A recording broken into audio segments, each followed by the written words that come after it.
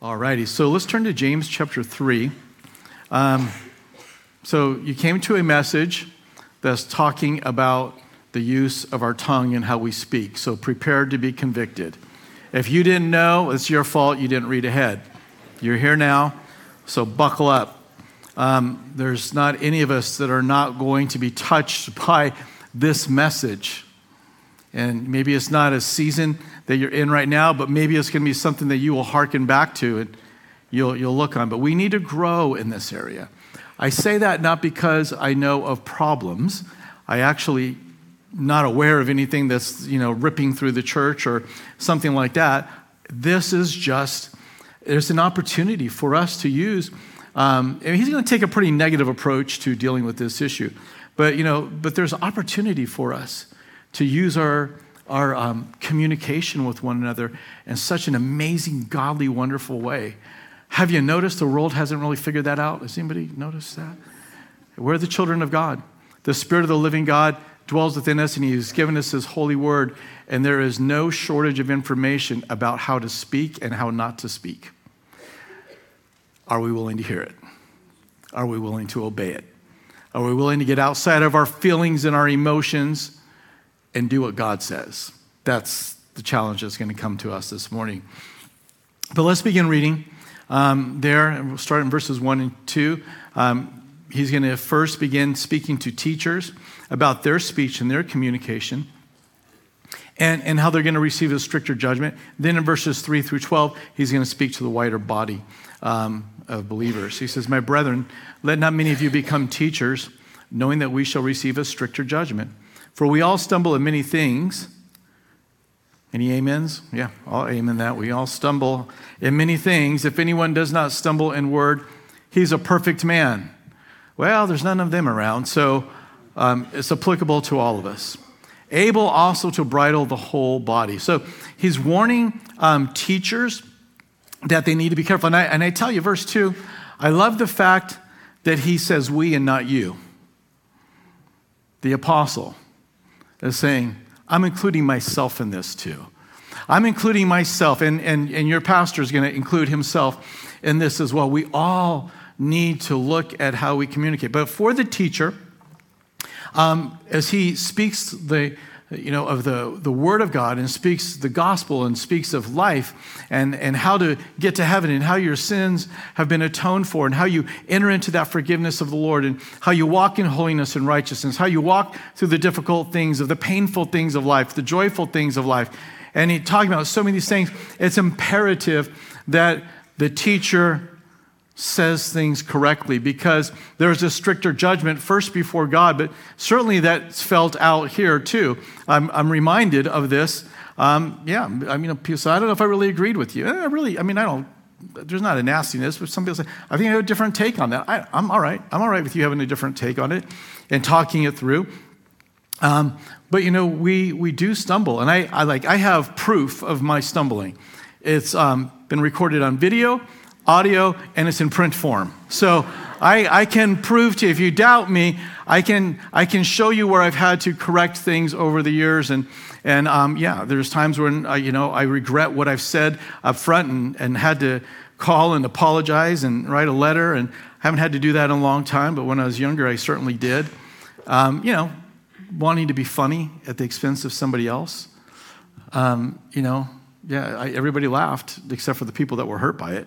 There's things where we have to be so careful. I have to be so careful. He says, so many of you may not want to get into this because there's going to be a stricter judgment. You're going to stand before the Lord and you're going to give an account.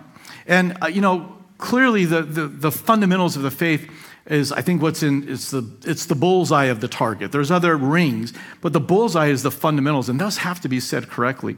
But some of those other things, like the tone of how we say it, the way maybe my face looks when I say it, how I enter in and talk about, debatable matters, and how people, I even did this, I think it was last week, we talked about eschatology, maybe it was the week before, I don't know. But where we talked about this, and there's different opinions, but how I approach that's important too. And am I just going to blast people? And obviously, I believe it's what I'm saying is right. Okay, I'm not standing up here and just like, I don't know what to say today. I'm just going to say this today because I haven't said that before. I'm fully convinced about things when I say, and if I'm not, I let you know. But all of that is going to be judged by the Lord. And so there's got to be a sobriety, and that's what he's calling those twos to have sobriety. Here on the front of my Bible, I got my name, so I don't forget it. And then I also have a verse reference, 2 Timothy 2:15, so I don't forget that.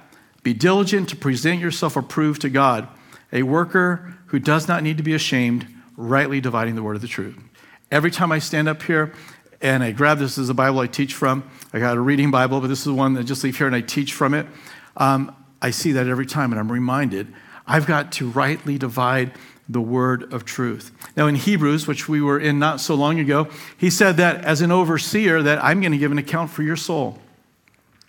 And that kind of connects in with this whole idea of this stricter judgment. And there's a lot of things I get to do as a pastor that I absolutely love. There are some hard things, but even the hard things, I love the fact that I'm entrusted to be involved in aspects of your life. Weddings, funeral will be a hard thing, baby dedications, baptisms, going on mission trips, supporting other churches and helping them get established, raising up leaders, bringing people in to serve you guys and to be on staff. I love all of those things, but those are not the two most important things I do. They may be meaningful, and they hopefully will be an opportunity for you to feel that, but the two most important things I can do as your pastor, or any pastor can do, is to make certain that I am a man who's praying, and that I am discipling you in the Word of God by rightly dividing it. And so that's where, a vast majority of my time, it goes to those things. I do those other things, and I love those things, but that has to be done. There's not an exhortation that's like this in other areas, but it is for teaching the Word of God. And so I know there's a lot of, young people out there that maybe are wanting to be a teacher. You're wanting to do that. Maybe some older people too. But I want to tell you that you've got to work hard to rightly divide the word of truth. And if you don't like reading, you got to figure that one out. If you don't like preparing thoughts and getting them together, you're going to have to work that out, especially when you're young. Especially when you're young, because, you don't know it all, and you haven't done it enough, and there's not that developed skill, and so it's going to take time. But, this is, I think, a challenge. It's like, well, I'm just going to get up there, and I'm going to wing it, or I'm going to download a sermon. Please don't download a sermon. You go rightly divide the word of truth. You work it out.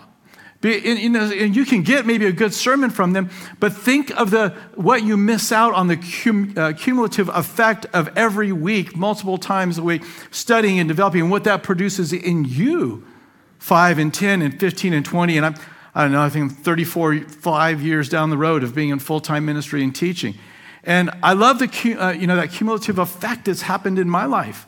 And, maybe it could work, and I'm sure it will for others quicker, but, that is a benefit. And so there's got to be a commitment to the process that if you're going to be a teacher, you're going to have a stricter judgment, therefore rightly divide. Be diligent to present yourself approved to Facebook likes and, YouTube, subscribe. No, approved to God. I got to be approved to God, and I need to serve you well. So this is something, he says, pump the brakes if you want to be a teacher. You're going to stand before the Lord. In verses 3 through 6, we begin to transition into that section where he's going to speak to the broader body of Christ and on the importance of having speech that is fitting for believers. So I'm still in the conversation here, but now all of us are. So you can talk about the power of speech in verses 3 through 6, but first of all, in verses 3 and 4, he's going to talk about how the tongue controls things. And he's going to give illustrations. Like in verse 3, he's going to talk about how the bit controls a horse. So indeed, we put bits in horses' mouths that they may obey us, and we turn their whole body. And so, you get a small little bit, and you put it in their mouth, and you can have control over them. And there is the horses I owned growing up, there was a very big difference between the horse having a bit in its mouth and Troy Young Troy, having just watched the cowboy and Indian movie and saw that they didn't have bits in those horses, and I wanted to be an Indian, and so there's some Indian heritage in my family, so I'm going to ride bareback, and I'm not going to use a bit. It didn't work out well, ever. But I kept doing it, run into mailboxes and flipped off the horse and, go flying over my horse. It was more like a motorcycle for me. But it wasn't a motorcycle. But when I had the bit in the horse's mouth, it's a big difference. When I didn't have it, there. And then he gives the illustration of a ship, You have a rudder. Look also at ships. Although they are so large and are driven by fierce winds, they are turned by a very small rudder, wherever the pilot desires. And then into verse 5, even so the tongue is a little member and boasts great things. So it's a little member of our body, but it has a profound controlling influence. It sets directions, it sets orders, it controls forces. Both the bit and the rudder must overcome contrary forces to get to the desired location, to have the desired experience. And so we must overcome the contrary force of our old nature and that anger that pops up and that offense that comes in. Our tongue's it's got to be controlled. But see, the tongue is saying, this is the way it can totally guide and direct your life in one way or another. And if we don't understand the impact and the course that our speech can set us on, we are going to end up in some very sad, disappointing messes that we've created. And so the idea, and so I didn't understand the impact, he's trying to tell you the impact. The tongue controls. It's going to move you and guide you and direct you. But at the end, halfway through verse 5 and 6, he says not only does the tongue control, but the tongue is dangerous. See how great a forest a little fire kindles? And the tongue is a fire and a world of iniquity. The tongue is so set among our members that it defiles the whole body and sets on fire the course of nature, and it is set on fire by hell. Yeah. So this is a sobering section of Scripture. But a simple spark can destroy hundreds of thousands of acres, right? It gets on the news time to time. And we think somebody flicked out a cigarette and it started a forest fire and it burned 100,000 acres. When you hear that, you think, well, they didn't mean to. That's probably not what any of us are thinking. We're thinking, come on, be aware. Don't you understand that this can happen? Or we're in a hurry to leave our campsite and we didn't want to put out the fire, and it say, you can't do that. Nobody gives that a pass. We look at that and we say this is a mistake. But the point is this: when we just fling out a little word here and say a little word there, type it, whatever it might be, speak it, and then it creates a whole forest fire, and you're like, well, I didn't realize my words are going to have that impact. Sorry, you've already been told. You've already been told, and I've been told. And so we need to measure. The idea is measure your words, teacher. And now it's all of us. Measure your words. It will set your life in a direction, and it can destroy things. When the tongue is restrained and controlled, much of the strife and division we experience is going to die out, like a starved fire that doesn't have enough fuel. Proverbs 26, 20 and 21 says, where there is no wood, the fire goes out. And where there is no talebearer, strife ceases. As charcoal is to burning coals and wood to fire, so is a contentious man to kindle strife. If everywhere you go there's a fire, you're the wood. You're the charcoal. And you can blame it on everybody if you want to, but that's not going to serve you well. You're the one with broken relationships. You're the one that nobody wants to talk to anymore. You're the one that can't work there, and you can't go there, and you can't do this. You know what? This is the word of the Lord. It's, if everywhere you go is strife, I'm saying everywhere, right? Because there can be strife around you that's not your fault. But if everywhere you go there's strife, that's you. You're the wood. You're the lump of coal. So let's kind of figure this out. And so we need to be. But sadly, there are times of strife and division in church. And I would say the majority of the time, Even if it's not the initial problem, an unrestrained tongue makes its impact even worse in that environment. I am thankful for pastoring this church. I don't think we're the first church of the right on, okay? We're all a work in progress from myself and my family down through all the rest of us, okay? We've not arrived. Nobody's saying that. We grow, we make mistakes, we grow. But I can tell you that this has not been a striving, gossipy, backbiting church. I'm so thankful for it. I mean, have we had to correct it? Yeah. Do we have to deal with it? Sure we do. But that's not the environment. I mean, that's you guys not doing that. And that's the leadership hopefully setting an example of that as well. So let's just keep doing this. Let's manage this. But understand that it has the opportunity when we don't to cause all kinds of strife. And then he gives us that little last note there at the end. It says that this finds, unrestrained speech finds its origin in hell. Those are not my words. That's the Holy Spirit inspiring James to say, when we don't restrain our speech, we are instruments of hell. And what does Satan want to do? Jesus told us what Satan's job was to do, is to come what? Rob, kill, and destroy. What does fire do? It robs and it kills and it destroys. What do words that are not measured and are not thoughtful and are just flicked out the window like a cigarette butt on dry tinder, what does it do? It robs and it kills and it destroys. And you can't say, well, I didn't know. Because you're being told, I'm being told now to measure my words and to be thoughtful and to be careful with them. And so, I mean, it really just kind of brings it in. It's like, well, I just wanted to vent.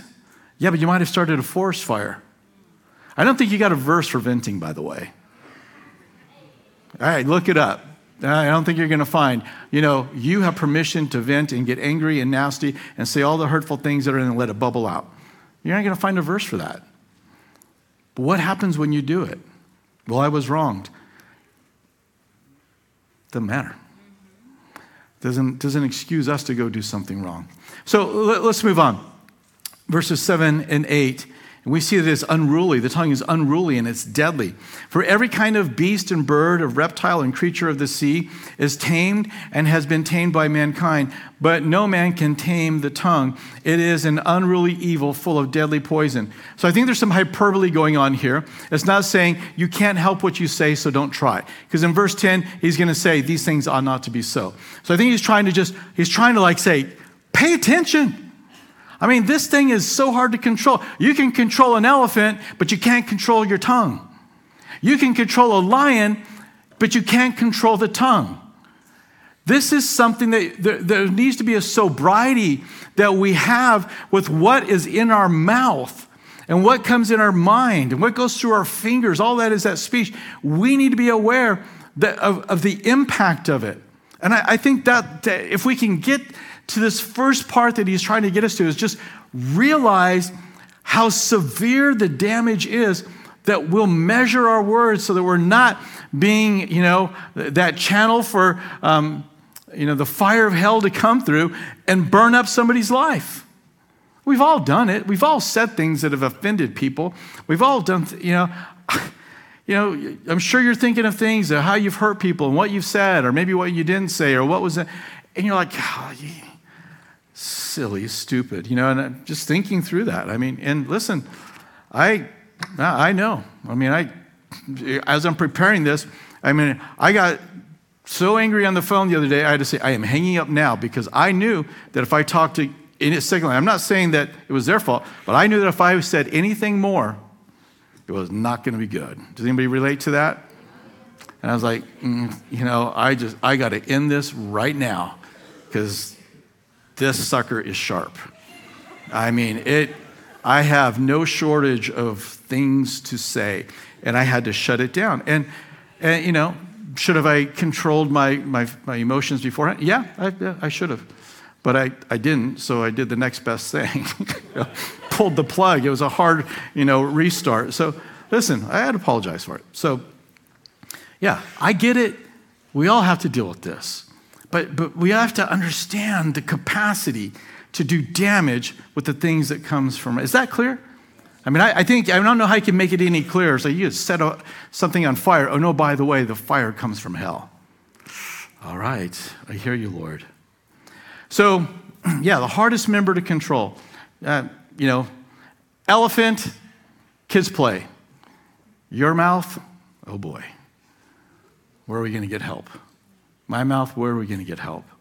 And so he speaks of this, like, who can do this? He says that it's full of deadly poison. And so we can say things that defile a person's mind. We can say things that damages a person that we're talking about. It becomes an opportunity for the world to reproach God as they see the church behaving, in these divisive ways. It creates division, and Jesus died on the cross to unite. Imagine that. We're saying things that are ripping people and dividing people apart, and yet Jesus died on the cross to bring us together as one new man. I don't ever want to be a part of trying to undo what Jesus did on the cross. And it's right here that I've got to think of. It's not the only way, but boy, my mouth and our speech, we got to be careful.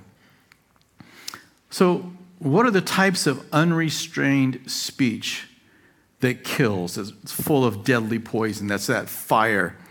And got a list of them. There's one we're going to talk about in particular, but first, lying. What does lying do? It kills the trust we have with others. That's what it kills. Slander. Slander is a false statement spoken with evil intent to harm a person's reputation. So what does slander kill? It kills a good reputation.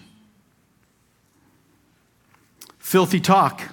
It kills the purity in the mind inside the hearer's heart. Critical speech. I don't mean critiquing and necessary talk of ideas, opposing ideas, but the critical speech. It's mean-spirited. It's complaining, it's murmuring. That kills the praise that God is due. Because when you murmur, you're saying God's not good enough. What he's provided for me is not good enough. And if you question me on it, read through the children of Israel and their murmuring and their complaining and how God viewed that. Bragging and exaggerating. Well, what does that kill?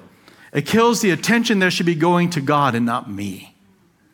False teaching, well, we already talked about. It kills the life that comes from sound teaching, the words of life.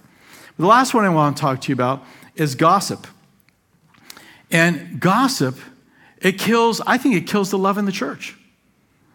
I mean, when gossip begins to happen, everybody kind of we close up. Now, I have things in my life I need to talk about and bring to your attention. You got to bring to my attention. But this is a gossipy group of people. And now, am I going to open up to that? Am I going to just say, here I am? I know you like to gossip, but I want to tell you about some things. No. So that's going to be shut down. And now that that's shut down, the love that I need, or you need, or she needs, or he need, and we all need it, is not going to be able to be attended to. Because we don't trust. There was a time when I went out and there was something I needed to bring up to somebody and I talked about it. I'm like, who can I talk to about this? And I really kind of worked it through in my mind. I'm like, I'm going to talk to this person. And I went into, met with them and we began to talk. And then he just had like this laundry list of things against me. And it really was it wasn't even true. Listen, I'm not perfect, but this was not true. I was like, well, I don't know what you're smoking, but I've not done any of this stuff.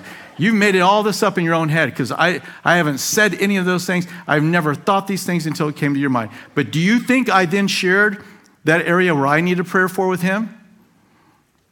I'm not a fool. I wasn't putting that out there.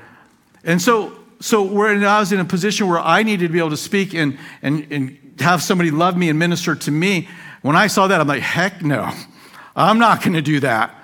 I'll go talk to Jesus. I should have talked to him anyways, But, that's what happens when we gossip. Love is killed. Is that the fire we want to start? Now, listen, let's talk about the word gossip because so much, I think, is misunderstood. So let me just read to you two definitions. They're going to sound very similar, but I want to read them to you from two different ones so you can just hear the consistency of thought around it. So gossip, providing harmful information about a person, often spoken in whispers or in a low voice, with the implication that such information is not widely known and therefore should presumably be kept secret. That's called wrong in the Bible. That shouldn't happen. And in case you missed it, shorter definition, derogatory information about someone that is offered up in a tone of confidentiality. Oh, we love to use that word when we gossip, don't we? Secret. That's the idea. It's whispers in secret. And the Bible says that shouldn't happen. Sharing news about people will lower and damage the person we're talking about in the minds of the hearers. And that is something that shouldn't happen. It shouldn't take place. Now, listen, slander is a lie that seeks to ruin the reputation. Gossip can be 100% true. You think, well, it's true. Okay. It's still gossip. Slander is you're making up a lie, which is even worse. So, this is, because it's true, does not justify gossip to be taking place. Whispers in the back room where, you don't want to be heard. And I guess it's a pretty good excuse when the world says, well, hey, they had it coming. They said they did this thing, whatever. If they didn't want to be talked about, they shouldn't have done it. But you're a child of God. I'm a child of God. So the standard is higher. Well, what's the standard? Proverbs 10:12. Hatred stirs up strife, but love covers all sins. That's the Bible, you guys. That's what the Word of God says. Proverbs 17:9 says, he who covers a transgression seeks love, but he who repeats a matter separates friends. So we are to cover, not ignore. Cover, protect, in having this desire. I'm going to give you an example. In the Old Testament, after Noah got off the boat, he decided he wanted to be, a vintner, and he made some wine. He got drunk, and one of the sons comes to his tent. He's lying there naked, and he thinks this is hilarious. And he goes and he tells his brother, and he exposes the sin and the shame of their father. And they come, and then they take a blanket, and one's holding the blanket here, one's holding the blanket here. Noah's in the tent there, and how do they enter the tent? Backwards. They enter the tent backwards to cover their father. Yeah, he's drunk. He's laying out like that. He's done something wrong, but they covered that. And don't you want to be covered? Does anybody think you're capable of stupidity? I do. All right, I raise my hand for you. I think I'm capable of stupidity if I'm not walking with the Lord. And I want to have it covered, not ignored. I want to be rebuked. I want to be talked to. I don't want to be just leave him alone and go find his own destruction. No, I want that.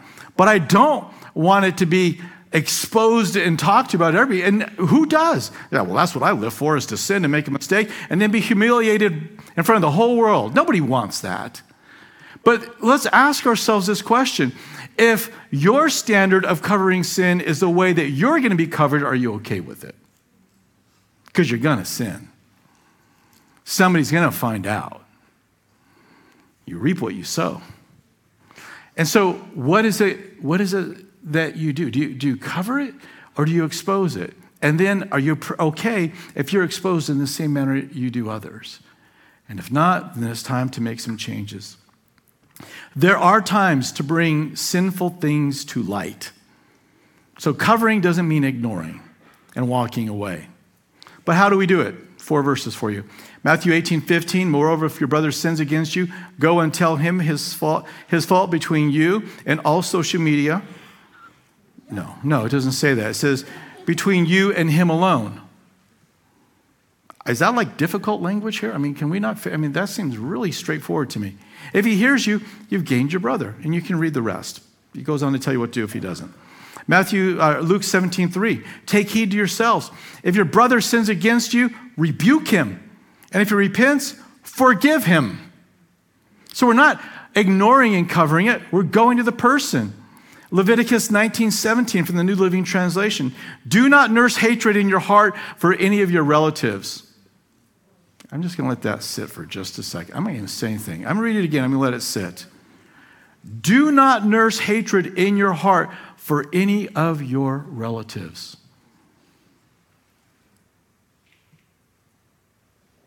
Confront people directly so you will not be held guilty for their sin. Do you see how that's going here? It's quiet. It's personal. Proverbs 25:9. Debate your case with your neighbor and do not disclose the secret to another. Don't gossip. There are times where you got to go to somebody because you don't know how to handle a situation, because it's dangerous, because there's an authorized person who oversees this is able to help. You can go and you can get counsel to know how to minister or how to step or how to do this. And I think that those are conversations, but it's not gossip. If the goal is to get counsel, to confront and to correct and to edify, that is okay. But you're going to have to measure it out. Are you just wanting to talk and calling it, advice? If you already know, there's a lot you already know. Now, there are some complicated situations. And I understand the need to get counsel at times. But I think most of these things, we know what to do. And we choose not to. So we got to be so very careful in this matter of gossip, but in all these things. I'm only talking about one. These conversations should bring to light a person's need, not remain whispers in the back room. In other words, if the conversation only stays as a whisper, then what was the purpose of it? So, some challenging stuff. Let's look at verses 9 through 12, wrap it up. And boy, I think there's a point that's going to come out here that I think is just so strong. Verses 9 through 12, we're going to talk about the inconsistency of corrupt communication. And again, he's going to kind of appeal to nature. But he talks about how, in verses 9 and 10, we bless God and we curse man. And it says, with it, we bless our God and Father, and with it we curse men who have been made in the similitude of God, the image of God. Out of the same mouth proceed blessings and cursing. My brethren, these things ought not to be so. All right, so he doesn't say there's no hope, you can't control it. No, he says this needs to stop. It's interesting here. We all understand blessing, saying something nice and encouraging, but curse in the ancient world, they would not just use this as like a swear word. Okay, they would use it to speak like harm, and it was usually some kind of eternal punishment in mind. That's the idea behind the original word of curse. Like you're saying something and say, and I hope you burn in hell. Okay? So that's what the curse is. You have no concern for the eternal soul. You're like, well, I've never done that. Okay. But have you said things without a concern for their eternal soul? So maybe you didn't cross over the line of the curse, but you're stepping on it. The conversation's happening, and there's zero concern for that person's well-being. For that person who's done harm or wrong or done something sinful or shameful, and there's no concern for their well-being, which means you don't care about their soul. So, yeah, you're not saying, I want them to burn in hell, but you're not wanting them to live in righteousness either. And if I was to tell you that you're being gossiped about, and you're being talked about, and bad things are being said, I said, but don't worry, they don't want you to burn in hell. Are you going to feel, oh, okay, well then never mind. It's okay. I thought, they want me to burn in hell. Then no. So I don't, although that's what the original word means, let's not try and, skate around this. If I come to the place where I am not concerned for the person in conversation's spiritual well-being, then I think I'm tampering with this, if not actually doing it. More like a sin of omission. We want the good spiritual outcome for all people. For all people. Not just the offended ones. Not just the ones that have done something wrong. But it's not that bad. I've done that. It's not that bad. Because we've done it. It's not that bad, right? But what about the dirty, disgusting things that people are going to repent of? Do we want sinners to get saved? Do we want, saints who fall in dirty, disgusting sin to be restored? I do. I want that. I want to see that. I don't want people to fall, but I want people that have to be restored. It's so important. Look at this in verse 9. So we bless and we curse these people. Bless God, we curse man. He said, but these people are made in the similitude of God. That's a powerful line of truth. It's because people are made in the image of God that we're commanded not to murder. It's because people are made in the image of God that we believe that an unborn baby should not be aborted. It's because male and female, the genders were created in the image of God, that we believe that a person should remain and identify in the gender that they were created, because they were made in the image of God. It's because a woman has been made in the image of God that we condemn all ill treatment of women. It's because all of mankind is made in the image of God and adorned, and we're wrapped with different colors of skin in the beauty of the Lord's tapestry, that we condemn all racism. Do you see that? I mean, being made in the image of God is not a throwaway line. There is so much that's wrapped into it. And here, if we understand that that person is made in the image of God, I don't want to speak against them in a wrong way. Let me read. I'll put this quote up because I had to sit and ponder this one for a little bit. It says, we look around at our brothers and sisters, whether in a human family or in the family of God, and think nothing of defaming, denigrating, criticizing, making the sly innuendos, yet they bear the image of God. We think of Jesus and count it a shame if his glory is despised or his name is used dishonorably. We write to the papers to complain of blasphemy on radio or television, but the same glorious image of God in other people we hardly think of and rarely hesitate to speak ill of. We need to grow in this. We need to be mindful of this. So blessing and cursing coming out of a person's mouth doesn't make sense. Then he goes back to an illustration of springs and trees, and we close here. Does a spring send forth fresh water and bitter from the same opening? No. Does a fig tree, my brethren, bear olives, or a grapevine bear figs? No. Thus no spring yields both salt water and fresh. Who is wise and understanding among you? Let him show by good conduct that his works are done in the meekness of wisdom. Wisdom speaks well. Go through the Proverbs and how much it talks about the wise person controlling their tongue. There should be a meekness. But he kind of basically says, the trees and the springs do a better job than us. And I don't think that's supposed to say, well, what can we know? I think that's supposed to say, wait a minute here. I don't want to be outdone by a tree. I don't want to be outdone by a spring. I want to do the right thing here.